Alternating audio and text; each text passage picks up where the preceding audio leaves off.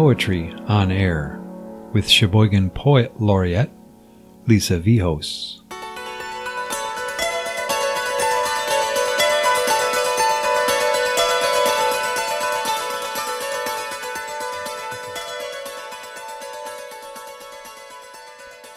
Hello, and welcome everyone. This is Poetry on Air, and I'm your host, Lisa Vihos. And we are here today with our guest, John Tully. John is on the staff at Mead Public Library, which is the host of our show, as a matter of fact. And John is a musician and a visual artist and a lover of poetry. And part of what we do at Poetry on Air is show how it is that poetry can engage us and lead us into conversation. So we're going to explore that a little bit today. And I want to start out by asking John a couple questions. Can John tell us a little bit about how it is that you first found your way into reading poetry? What drew you to poetry? Well, thank you for having me. Honestly, I think that I only came into reading poetry really in the last several months. Working in a great place like this, there's words all around. I've been aware of poetry a long time, and I think as a music lover, certainly been aware of song structure and rhyming. Was exposed early on through theater to Shakespeare, which can be challenging for people as well as me. And but just recently have a new friendship with somebody who was reading a lot of poetry, somebody with a traumatic brain injury, and poetry was something that was easy to digest for her. And so I started looking into poetry again for that reason, because I was very curious. And through our correspondence, we started reading poetry to each other. Oh, how great. On the daily. And it was slow at first, but really what I discovered was that a lot of it did resonate with me. Mm-hmm. And some of it didn't, and that was okay. And I think that was that's where I kind of have honed in to what works for me, just through trial and error, really. And wonderful. Picking things up off the shelf here and there. And yeah. It's like an exploration. Absolutely. So you brought a poem today, and I think instead of asking you what it is that made you pick the poem, I'm going to have you just read the poem to us first. Okay. And then we can talk about what some of the things in it that drew you. So go ahead and introduce the poem and share it with us. Okay, well, this was kind of a full circle for me. This is Shakespeare's sonnet. It's just an old paperback, and this is sonnet number 77. And so, speaking of tongue twisters, here's some Shakespeare for you. Number 77. Thy glass will show thee how thy beauties wear, thy dial how thy precious minutes waste. The vacant leaves thy mind's imprint will bear. All of this book, this learning, mayest thou taste. The wrinkles which thy glass will truly show of mouthed graves will give thee memory. Thou by thy dial's shady stealth mayest know time's thievish progress to eternity. Look what thy memory cannot contain. Commit to these waste blanks, and thou shalt find those children nursed, delivered from thy brain, to take a new acquaintance of thy mind. These offices, so oft as thou wilt look, shall profit thee and much enrich thy book. Wow. So something that really helped with this, digesting this, is that there's a little synopsis on the page across. It actually goes through and describes some of the words. Yeah. But I'm just going to read this as well, because I think it's sure important to maybe bring people to modern times here. It's a little more digestible. A mirror will reflect your beauty's decay, a dial how your time is passing. The blanks of this book will hold your thoughts, which may cause you to read in the glass the inevitability of death, and in the dial how inexorably Sounds right. time passes. Whatever you fear to forget, write on the blank leaves, and you will find that your thoughts improve on a second reading. The more you regard the glass and the dial and their lessons, the more profound will be the thoughts you record in your book. Okay. So we're dealing with a mirror and a watch, Mm-hmm. and a journal and blank pages. Yeah. Right. Right. I think that I have this amongst my pile of other poems, and so once in a while I'll open these and try and find something relevant. Yeah. And I think you and I had talked about this show, and I read this and realized that it was essentially talking about the process of reflection and writing. Yeah. Yeah. Very much. So that was kind of, and I don't know, something to me just spoke to me about this idea of, literally the reflection, right? I mean, we're talking about literally seeing time pass. I think particularly in these times as we do age and our parents pass, we reflect, life goes on. This idea of notating these things to refresh our memories and I think in some ways even I've looked back at my own writings and found revelations there that I didn't see when I wrote it, or I see patterns there. So those are some thoughts on Shakespeare's Sonnet 77. That's nice. And it kind of, because time is passing, because we're aging, because everything keeps moving, taking the time to make the notation and write something down and keep a journal, and it's all part of the process of kind of, recording what's happening, recording your life, keeping yourself connected to who you are. So, and it actually, this is a little bit different, but one of the things we want to do is kind of go back and forth with some poems. And so as you were talking a minute ago, a poem of mine jumped into my head, and I thought, let me share that one. Okay. So we'll do this. This poem is called Cloud Reader. Remember when you were small, before you read words, you taught yourself to read clouds? You'd lie on your back for hours and never tire of the stories the clouds told. There was the one about the dragon who became a 3-legged elephant, and another about a thin, bearded man who chased a fat lady so far across the sky that they became a herd of buffalo. And then a fish who leaped to his last breath from a pinky purple sea. You thought you'd grow up to make a living at it, reading clouds, not knowing that cloud reading is a thankless task left only to children and dreamers. Good days those were, when reading clouds was your bread and butter.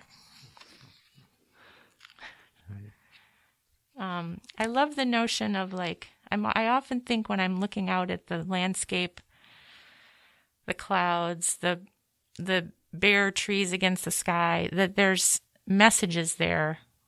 Could be a whole language of branches and grasses and things, and we don't know what they're saying. But if we look long enough, we might discover something. So, anyway, it's a little bit of a stretch away from what you shared, but there's something about this notion of noting, observing, noting, and keeping, getting it down on paper, whatever that message is, I think is important. I think something that speaks to me about what you just shared is or something about the poetry that I've been reading in general captures that essence of the joy of as children we're full of so much joy, right? Because we don't realize that there's no future in reading clouds, right? Right. But at the time, it's the best thing ever. Right? Yeah. and I think that that's something that I've really enjoyed in some of the more modern poetry I've been reading, is the reflection that can go back that far, the feeling of rolling down a hill, or the feeling of the grass and the dirt and the creek and just the elements of. Yeah. Do you find it at all off-putting? Like in reading Shakespeare, there's so much thee and thou and whilst. Right. Is that a block at all for you? Oh, or totally. How have you gotten past that? Well, honestly, obviously the description helped. Yeah. Anytime I go and see or involved in a Shakespearean play, the first 5, 10, 15 minutes, it's literally like not only, and there's, I believe they're set up this way, introduction of the characters. Luckily the costumes, like, oh, he's wearing red, and so they must be related. And, right. And eventually you kind of like, it's like walking into a pool slowly, and you submerge yourself into this, and by the time the things get going, you're just taken up by it. Right. There's a rhythm to the action as well. Yep. That spells it out. So, this sonnet made more sense once I knew the meaning, particularly the vacant leaves thy mind's imprint will bear. Well, what are these vacant leaves? Right. They're blank pages. When you first hear the word leaves, you think of leaves on a tree, right? Yeah, and it's like, leaves. What kind of leaves are we talking about? Yeah. Well, and then there's times where, think about vacant leaves. It's fall, right? Sure. Maybe there is it definitely resonates in both directions. Sure. Yep. But, of course, in the very next line, and of this book, this learning mayest thou taste. Yeah. So I guess I was more attracted to the richness of the language, and and it's fairly simple. When you look at it compared to a full-on play. Sure. He definitely encapsulates a thought or a kind of a one notion into the sonnet form, which I think is lovely. And so much so that we're still dissecting it all these years later, right? So I know. That's pretty cool. Yeah. So...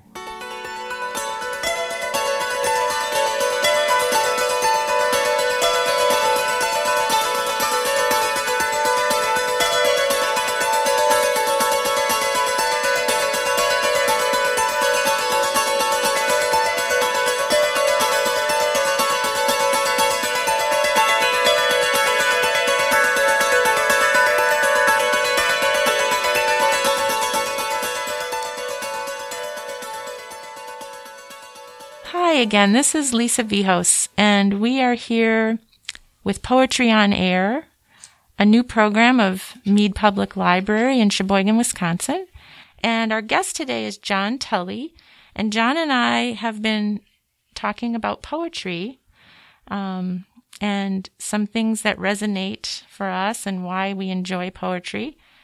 We were just talking about Shakespeare, and I think now we're gonna move on and have John share another poem that he's been finding interesting of late. Maybe tell us about this next poet and introduce the poem that you're going to read.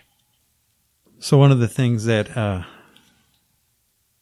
happened to me as a kind of a bit of an addictive personality is I get into something and then I just get as much of it as I can. So nice. I first got into Mary Oliver was kind of my introductory poet. Mm-hmm. As she is for many people. Yes. She's wonderful that way. And Mary Oliver. Yeah. And then I ended up like every time I go to a Goodwill or a thrift store or anywhere, I'd just be looking at the poetry selection. And so a lot of these, they're literally just that they were in a poet. They were, and some spoke to me better than others. And so this is Stephanie Marlis. And she's the winner of the Brittingham Prize in Poetry, and I think she's out in California.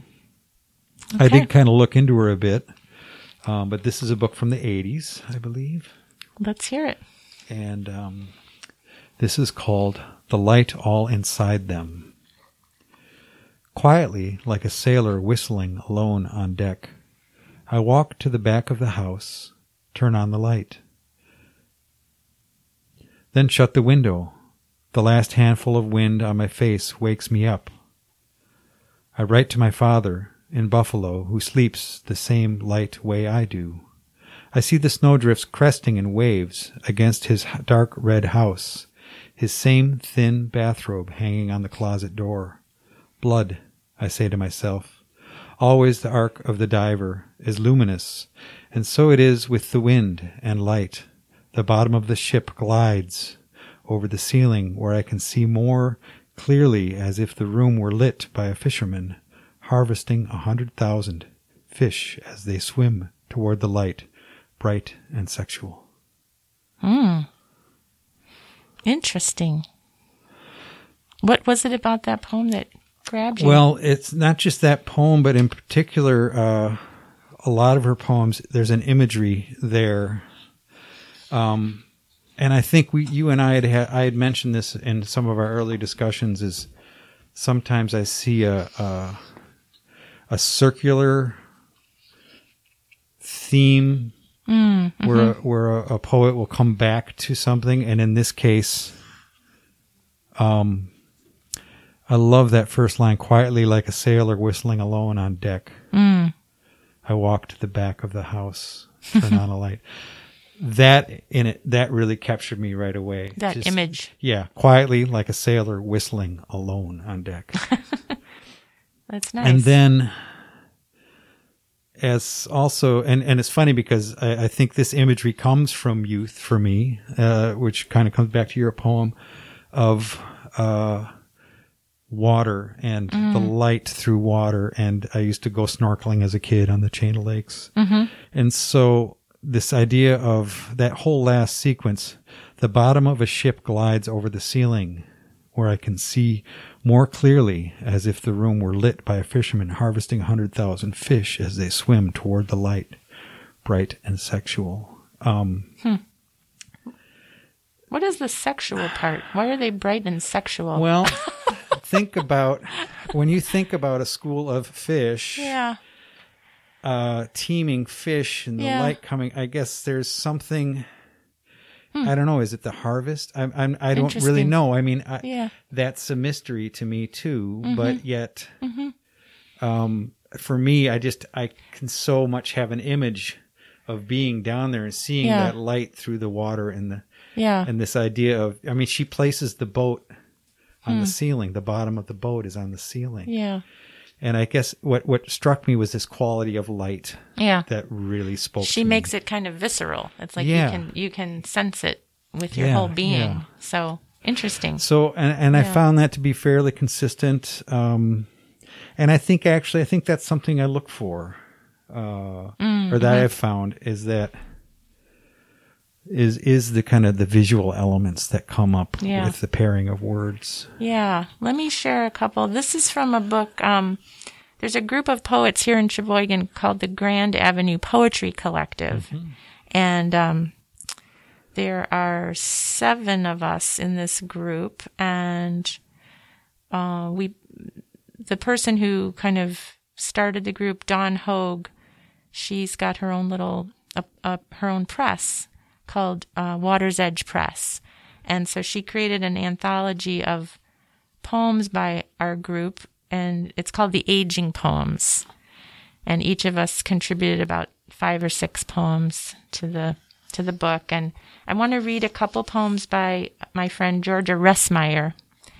Georgia lives here in town, and she writes wonderful poetry. And maybe this touches a little bit on this idea of imagery and physicality. Anyway, the poem is called Not Soon, Not Yet. Restless autumn will not stand and wait. It will fly off the branch as bird or leaf will rustle to the wind's erratic lurch, amplify its stay on earth. I too will crunch and crackle, sway, escape the limb, not let the snow already feathering my head become a goose-down quilt to tuck me in. With flocks of leaves I will go, skipping through the town, see the sights, scrape the ground, not fall softly into winter's nest. Not yet. Not soon, not yet. I jumped ahead there. Not soon, not yet. I think it's such a beautiful, the leaves are falling, the snow is coming, but I'm skipping through town like the leaves on the wind, and I'm not resting quite yet. I like that. Well, and isn't that true the work's not done in the fall, when the snow flies, we're kind of finishing it up. And I do, and actually it's funny because here we go. It's like a poetry slam. Okay, let's hear what you've got. This is a short one. And what I like about this is it is Mary Oliver, but something in that was like, boom, and you'll hear it right away. Okay. Because I think that with the fall weather and there's not only there's this crunchy texture, but also the sounds that come in the fall. And I love that about the skipping. You can totally like a leaf skipping on the road, right? Totally. Yeah. Especially in mass. This is Milkweed by Mary Oliver. This is from Dreamwork. The milkweed, now with their many pods, are standing like a country of dry women. The wind lifts their flat leaves and drops them. This is not kind, but they retain a certain crisp glamour. Moreover, it's easy to believe. Each one was once young and delicate, also frightened, also capable of a certain amount of rough joy. I wish you could walk with me out into the world. I wish you could see what has to happen, how each one crackles like a blessing over its thin children as they rush away. It's beautiful. Yeah. But that's that crackle, she that talks about the crackle. Crisp glamour. It's interesting how often we think of poetry or that it's inspired somehow by a visual thing, that it's like of something you see. But I took a workshop once with the poet Anne Waldman down at Woodland Pattern in Milwaukee, the book center down there. And she encouraged us to write poems that were based more on sound than on a visual. And I'm somewhere, I have the poem. Oh wait, it's in this book. Just a minute.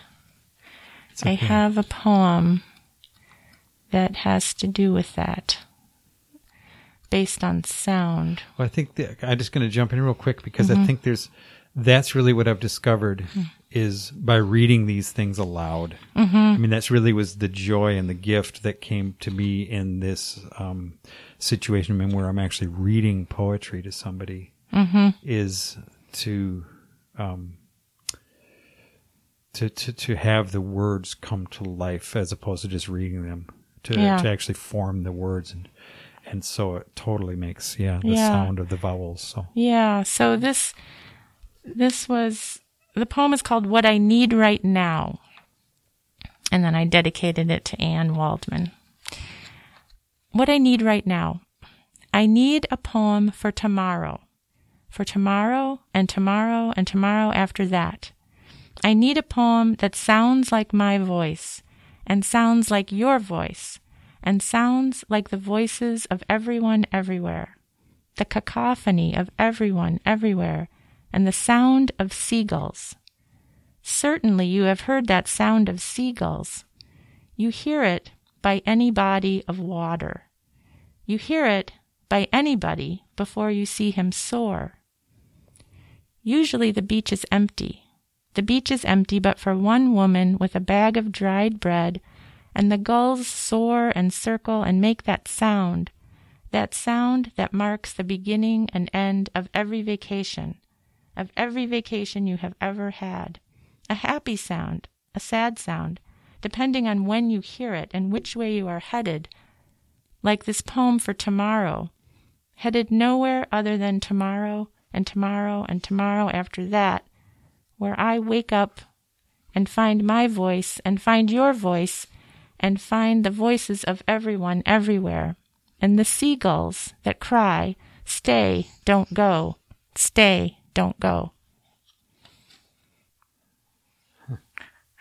a sound poem, kind of. It's a very Poem about sound. Sheboygan sound poem. Yes. Not that they're not seagulls elsewhere. Well, but- I know. It's funny. Whenever I go anywhere, I mean, after I thought of this poem and wrote it down, it's like I can't go anywhere now and not hear seagulls. You know, I mean, some places don't have seagulls, but there are a lot of places that have seagulls. And it is a very evocative sound to me. And it can be very sad, or it can be kind of like full of, you know, expectancy and something fun is going to happen.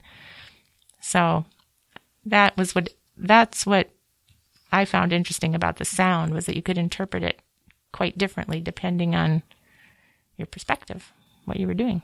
Yeah. So anyway, we are coming toward the end of our time today. I think this is going to be a wonderful program that we're going to keep exploring and looking for conversations with different people who will come in and share their thoughts and their favorite poems, and we'll do some backing and forthing. And I want to thank you for being here today, John. Thank you, Lisa. And I'm just going to interject here too. Is like, how would people get a hold of you? Do you have an email that people can? I do. My email address is, yes, they can reach me at poetlaureate@sheboygan@gmail.com. I'd like to wrap up real quick here with this. This is from Charles Wright, and it's a book called Caribou. Okay. Poems, and this is from 2014. This is called Things Have Ends and Beginnings. So this is to the end of our very first show. Nice. Thank you. Yeah. Thank you.